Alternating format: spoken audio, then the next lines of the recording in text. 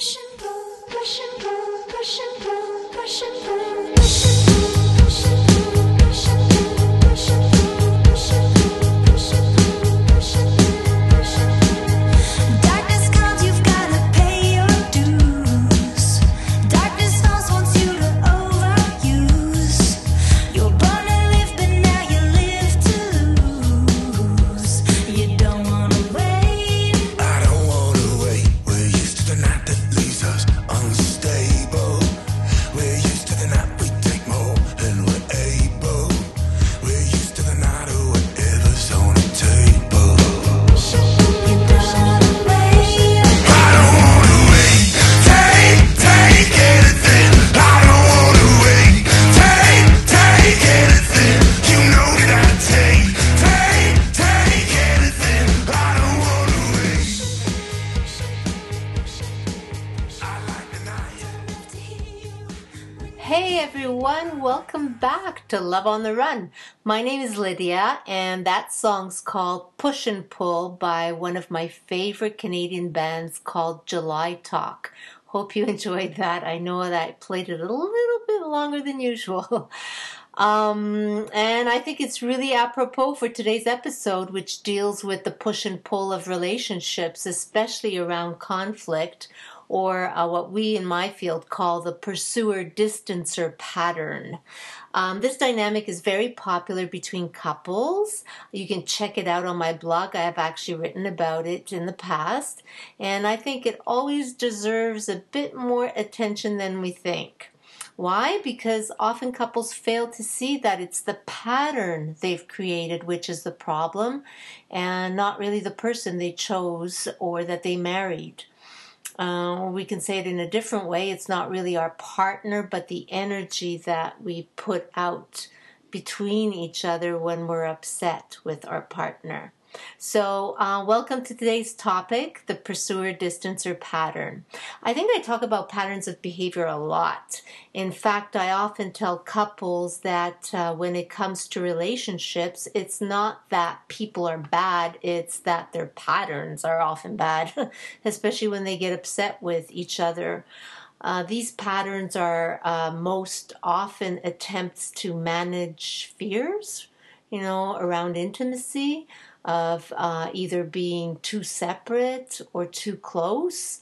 I guess in other ways, it's a way of managing, our own anxiety, right? In a nutshell, pursuing partners feel controlled by their distancing partners, while distancing partners often feel controlled by their so-called nagging partners. And it's because they each perceive the other as behaving badly with each other that it often fuels and leaves behind ill feelings towards one another.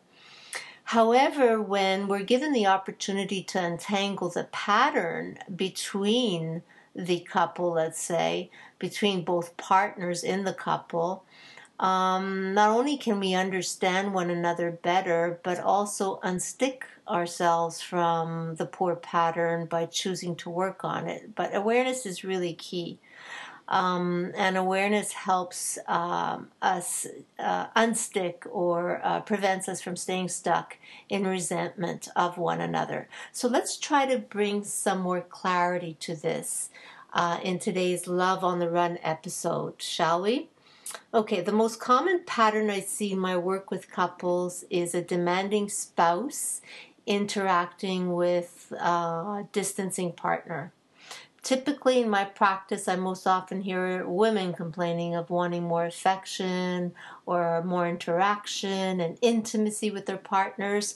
So what they do when they feel that way is that they pursue their partner for more connection. They pursue their partner for more connection because they mostly feel shut out and demand and even complain, and oftentimes even criticize in an attempt to connect back to their partner. And typically it's the men who distance, shut down, and stonewall to avoid arguments and criticism. Remember those lethal weapons? Criticism, stonewalling. I hope you're remembering them because they're really important. So it's typically the men that I see who choose to distance and shut down and stonewall to avoid the arguments and the criticism that they feel coming from, let's say, their female counterparts. And what I often notice is that they distance partly because they fear being undermined and also because they fear being close. However, the roles can also be the other way around. It's not always men being one way and women the other way. I mean, stereotypes do exist, generalizations do exist, but oftentimes we can also see where it's the woman who distances while the man pursues. In my field, it's an equal gender opportunity. But as I've already blogged before, the most observable characteristics of the pursuer-distancer pattern are that pursuers tend to react to anxiety by seeking greater togetherness in their relationship. And they also place a high value on talking things out and expressing feelings and believe that others should do the same. So those are the typical pursuer traits, if you will. Some more traits are that pursuers feel rejected and take it personally when their partner wants more time and space alone or a bit of time away from the relationship. Pursuers also work harder when a partner seeks distance from them, and they can also go into cold withdrawal when their efforts fail. So it's quite a different world for a pursuer than a distancer. They also receive names such as being too dependent, too demanding, or too nagging from their so-called distancing partner, right? They criticize their partner as someone who can't handle feelings or tolerate closeness, hence, why are you shutting down from me, right? They approach their partner with a sense of urgency usually or emotional intensity whenever they feel anxious. So those are the typical traits of a pursuer style. On the flip side of that, or counter to that, is the distancer. Now, distancers tend to seek emotional distance and physical space when they feel their stress is high. They also consider themselves to be more self-reliant, if you will, more private in nature, more like, do-it-yourselfers than help seekers as a personality trait. They typically have difficulty showing their needy, vulnerable, and dependent side. They also receive labels such as unavailable or withholding and emotionally shut down or disengaged from their partner. So those are the typical kind of criticisms they hear.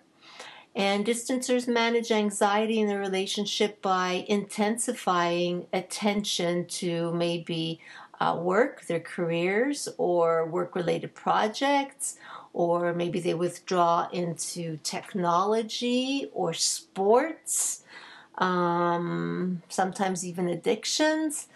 They have a lower tolerance for conflict and give up easily on their partner because oftentimes their mind script is telling them it's not worth trying to discuss it with them.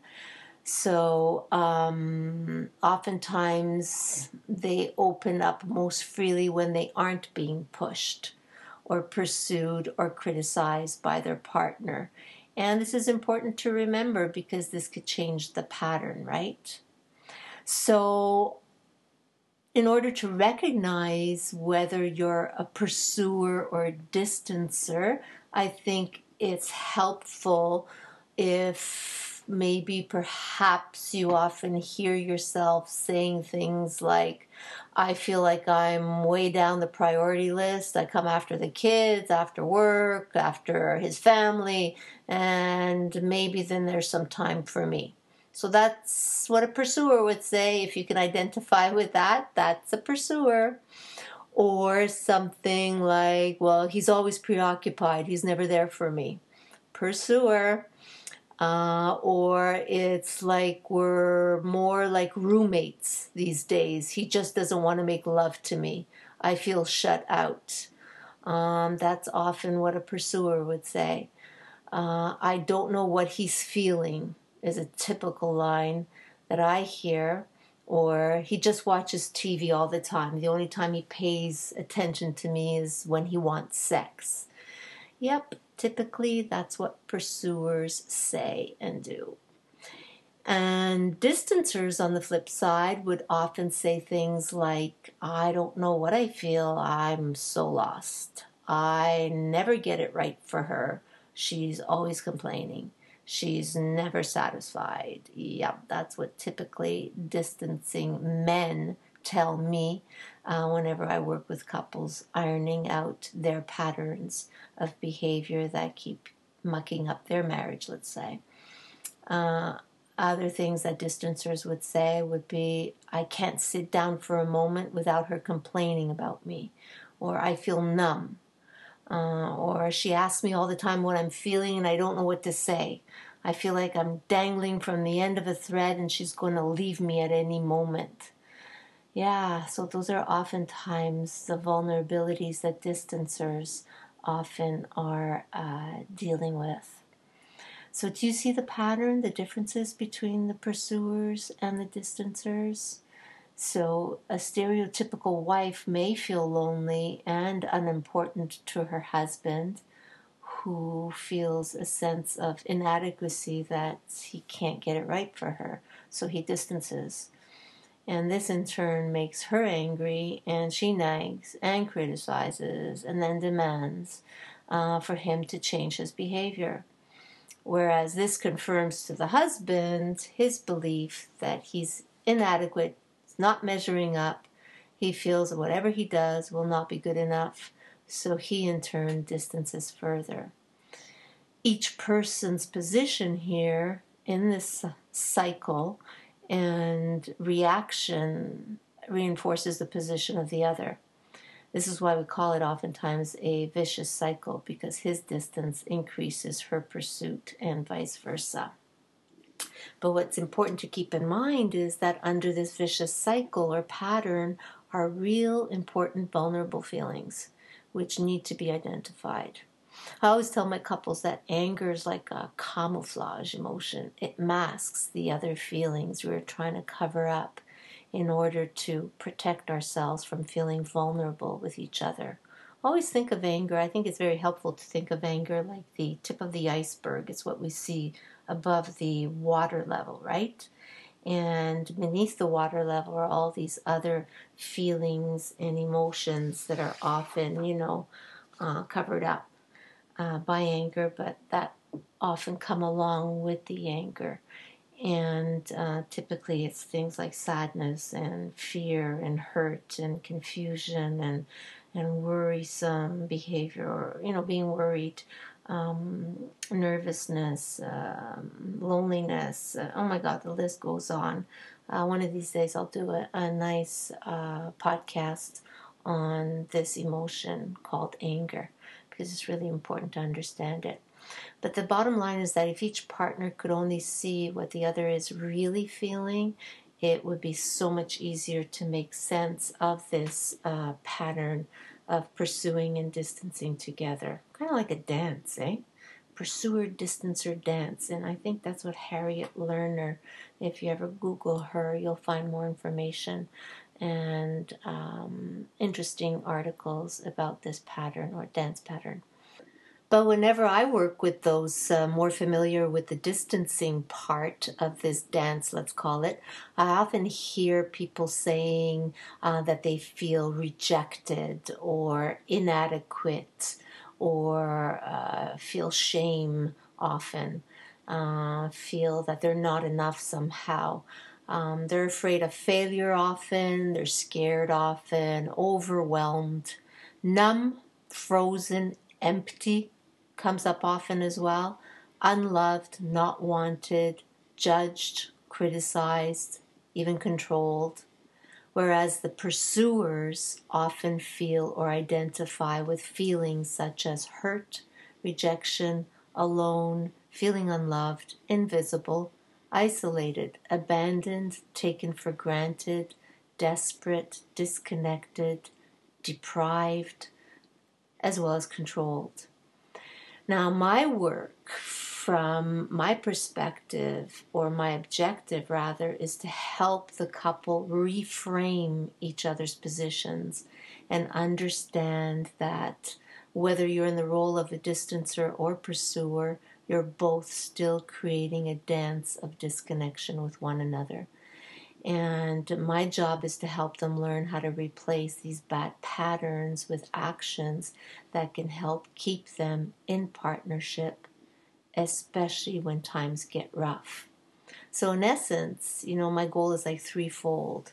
Is to help the distancing partner to see that their pursuing partner is really feeling unloved, and that when they criticize and demand, when their partner actually criticizes or demands, it's really a request for love. So to try to understand it from that perspective.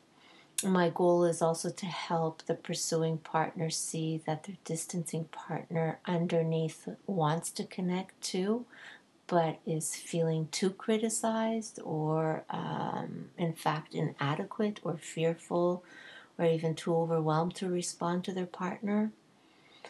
It also helps, I think, to point out that to the pursuer that distancing might be an attempt to protect the relationship by preventing emotions, especially aggressive or angry emotions, from overwhelming the relationship. So it's important to reframe and understand how the emotions are playing out here, how the vulnerability is playing out. But both partners with support can be guided to loosen and soften their interactional pattern of this push and pull type of dynamic and find ways to safely reconnect. They need to understand that. They need to find faith in trying to resolve this. Because in the end, the healing can only come in relationship. And I think that's what we're going to look at next time together. We're going to take a deeper dive into relational mindfulness. So please join me here on Love on the Run. And in the meantime, know you can always find more helpful information for your relationship needs at letstalkaboutlove.ca, where I talk about love, blog about love, and post a whole bunch of free stuff too on my Let's Talk About Love Facebook page. So until then, please become my friend. Until next time, may you always strive to make the most of your relationships by choosing love. Take good care. Bye for now.